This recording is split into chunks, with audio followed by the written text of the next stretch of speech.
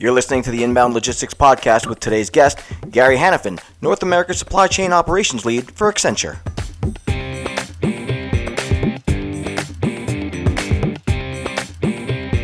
Navigating the logistics industry requires not only reading the market as it stands today, but also looking ahead to what the market might be tomorrow. Everything from innovations in technology to changes in policy demands that companies either stay alert or get left behind. Gary Hanifin, North America Supply Chain Operations Lead for Accenture Strategy, offers his insights into what you might want to watch out for to keep your company on the right course.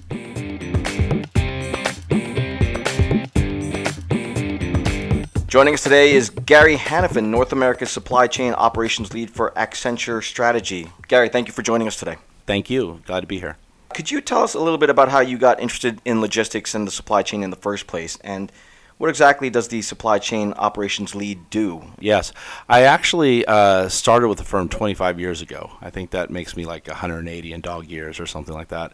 But I was thinking about that, and it seems to me that it started with M&A. I was doing mergers and acquisitions, and about 2/3 of the business cases were dependent upon the synergies between the two companies and their supply chain. And so I guess I just followed the money. And I started working more in supply chain more and more, and been doing that for probably the last 20 years. As lead of Accenture Strategies practice, I'm mostly waking up every morning with a team of, close to 500 people that just think about supply chain, logistics, source and procurement, manufacturing, in pretty much every industry. Well, given that career then, you've witnessed how decades of demand-driven logistics regimes have evolved into fully integrated multi-layered business relationships. With all that increased complexity, is it easier to disrupt those business relationships, or conversely, are they more durable against disruption? That's interesting. I suppose that over the decades, we've seen the power shift from landowners, in the early century, to people that owned all the raw materials, to the manufacturers, then most recently to the retailers, and now all the power base seems to be with the consumer. Most of our clients have embraced that, and they're working from the consumer back. And so when you talk about durable relationships, it's probably less so on the supplier side and less so about the sort of networked businesses that they're creating, and more so of how they can create durability with that consumer. All right, so speaking about that consumer, Inbound Logistics has coined a term called supply chain impatience, which reflects the dynamic and highly volatile nature of consumer demands. How do companies quickly and effectively adapt to meet the instant gratification culture that's brought on by companies like Amazon and Google and so on? Yeah, I love that term. It's fantastic. I'm going to start using it, actually. If you look at Amazon and the Amazon effect, for me what it is, it starts with the consumerization of the business-to-business relationship. So you and I are consumers. We have an experience on the weekend. We can track and trace. We can know exactly where our product is that's on its way to see us. And then we go to work on Monday, and actually we don't have as good an experience. We don't have that same experience with our suppliers. We don't have the same experience with our customers. And all of a sudden, it doesn't feel as good. And so there's a greater expectation, even in the business-to-business world, of instant gratification, and I would say broader visibility that we're starting to see as a predictable journey. Something else that we cover in the magazine is something that we call logistics IT. And as it's shown, many business logistics practitioners are deeply behind the digital adoption curve. In general, what kind of digital initiatives should companies be looking into implementing in the very near future? So I think that there's a couple of places to start. We've done some research about what we call digital trendsetters. So those companies that are in the top right-hand quadrant of both profitability and growth. So profitable growth, top 10% of each. And what are they doing differently than everybody else? One of the things they're doing differently is they're outspending in IT, in supply chain, at about an 8-to-1 ratio, $8 for every $1 for the laggards. And what are they spending it on? Well, it's cloud and mobility. These things are table stakes. Where they're really spending their money is artificial intelligence, machine-to-machine learning, sensors. This is where they're spending all their money. There's some absolute parallels across industries that we're starting to see predictable journeys. Sometimes I think 90% of my job is actually just pattern recognition between industries. And one of the things that we're seeing on a regular basis is an investment in real-time visibility. real-time visibility, followed by reactive and then predictive analytics, and finally execution. And that execution, it's a bit of nirvana right now, but the really best companies, the ones that are on the leading edge, they're investing in that execution capability as the third step after real-time visibility and predictive analytics. So speaking about that execution, your own research indicates that about 2 out of every 5 companies don't give digital implementation high enough priority in their supply chain. 2 questions then. Why do you think that is? And 2, what should companies be doing right away to try and stave off a digital crisis if and when they find themselves having to pivot too quickly to adapt? Yeah, there's so many folks are investing right now in what I call digital band-aids.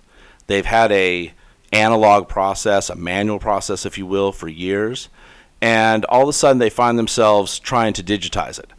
And what they do is, I was just working with a company the other day. I was doing a bit of a quality assurance on this project they were doing, and they had a 7-step manual process. Guess how many steps their digital process had? 7. I don't know if it's supposed to be 7 or 10 or 1, but it's probably not 7, right? And they just found themselves just creating a replica of their analog process almost holistically. And so I think that's missing the point. What we're trying to do is we're trying to move companies to really a different baseline. And if we can get them to what I call quartile 0, that is elimination of the spend or the waste or even the function, then actually everything that they've invested in the past goes away. And with technology as an enabler, you can actually get to a quartile 0. You can have a source and procurement practice of one person, because it's digitized, it's cataloged, it's enabled. These are the sort of things, right? An autonomous vehicle, if we were doing transportation, that would be basically 0, right? Quartile 0, because you have no people in the truck. What other technologies are on the horizon immediately that companies should be looking at? Autonomous trucking is one of them. What about things like drones? Are they something that companies should be heavily investing in, or at least looking into right now? We love these things, drones, autonomous trucking, even convoys of trucking and the way that they can communicate to each other in a networked way, even with drivers in place. These are all things that are available right now. Really, it's just the government and the policies and the adoption that's lagging behind the technology. One of the areas that we're looking at heavily is blockchain. Most people think of it as a financial construct, but it's, touch wood, it's been very hacker-proof, with the Bitcoin technology, etc. We see it as a natural extension into track and trace, conflict minerals, food, drugs, whatever they might be. Track and trace is easy. Eventually, though, I think the human aspect will be important. What can we use blockchain for in order to understand how contractors are moving on to a construction site and doing capital improvements, and be able to pay them faster, to be able to track and trace the folks on the site in a way that is the same as you might see a financial institution with blockchain. We think the future is that direction. Interesting. Let's go to that term human, because some of that technology is human-free. Autonomous trucks, drones. How do you sell that concept then to companies? I think it's important to focus on the 4 traditional supply chains. You've had the physical supply chain, moving products here and there. You've had the financial supply chain, how those goods and services are paid for. You've had the information supply chain, which flows through planning and advanced ship notices and such. But you also have the talent supply chain. And as we think about the talent supply chain, what we're really asking the talent supply chain to do is do something new, do something interesting. We are going to have more focus on analytics, more focus on data scientists, more focus on planning and strategic execution, as opposed to maybe some of the more mundane things. There will always be a need for human intervention at every level. A computer just can't think, even with artificial intelligence, can't think at the level that a human can.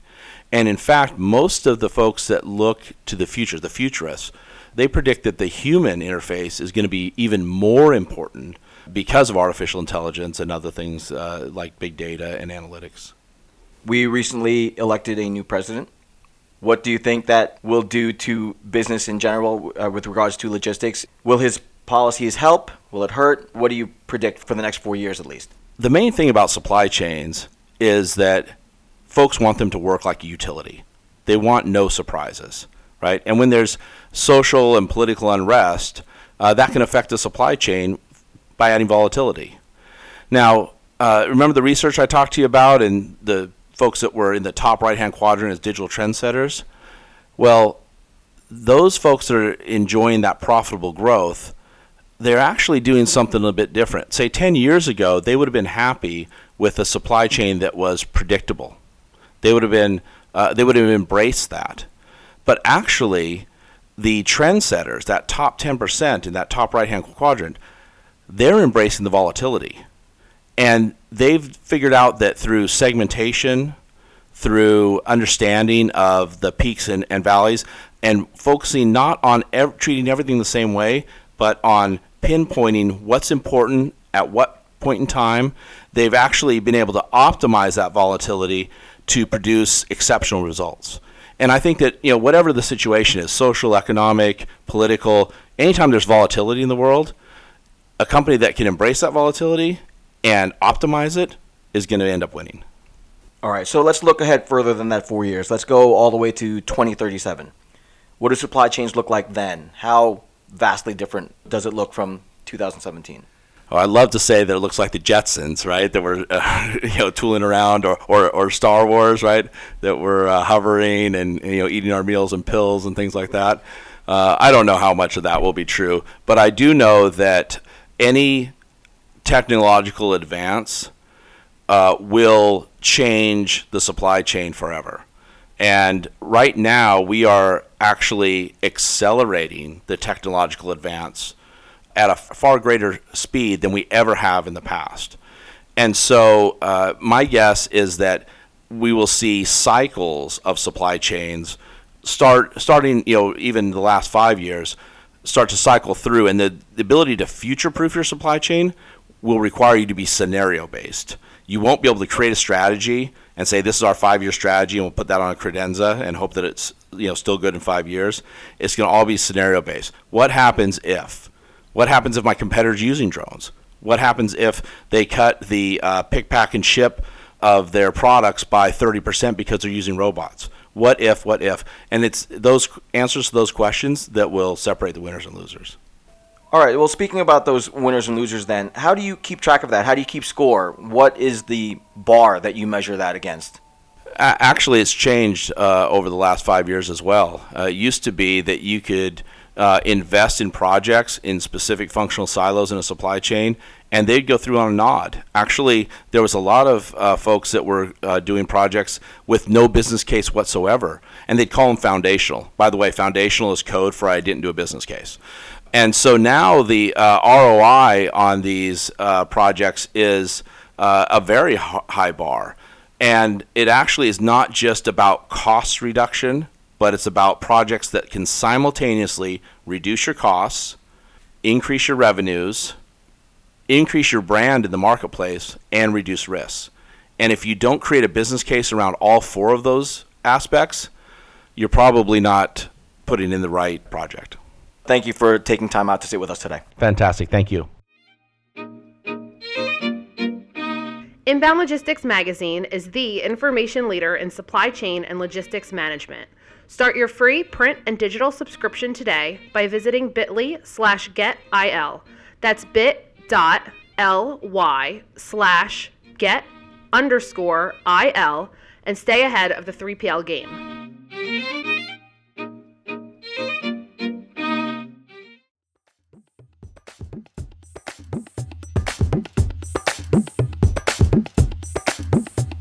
The Inbound Logistics Podcast is a production of Inbound Logistics Magazine.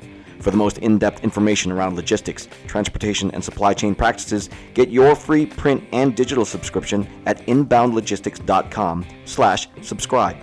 Connect with us via LinkedIn, Twitter, Facebook, and YouTube for the most current developments in the industry. All of these links will be available in the show notes. If you'd like to leave us some feedback or have a topic you'd like to see covered in a future episode, leave us an email at podcast@inboundlogistics.com. I'm your host, Jeff Vita. Thank you for listening, and we will see you next time here on the Inbound Logistics Podcast.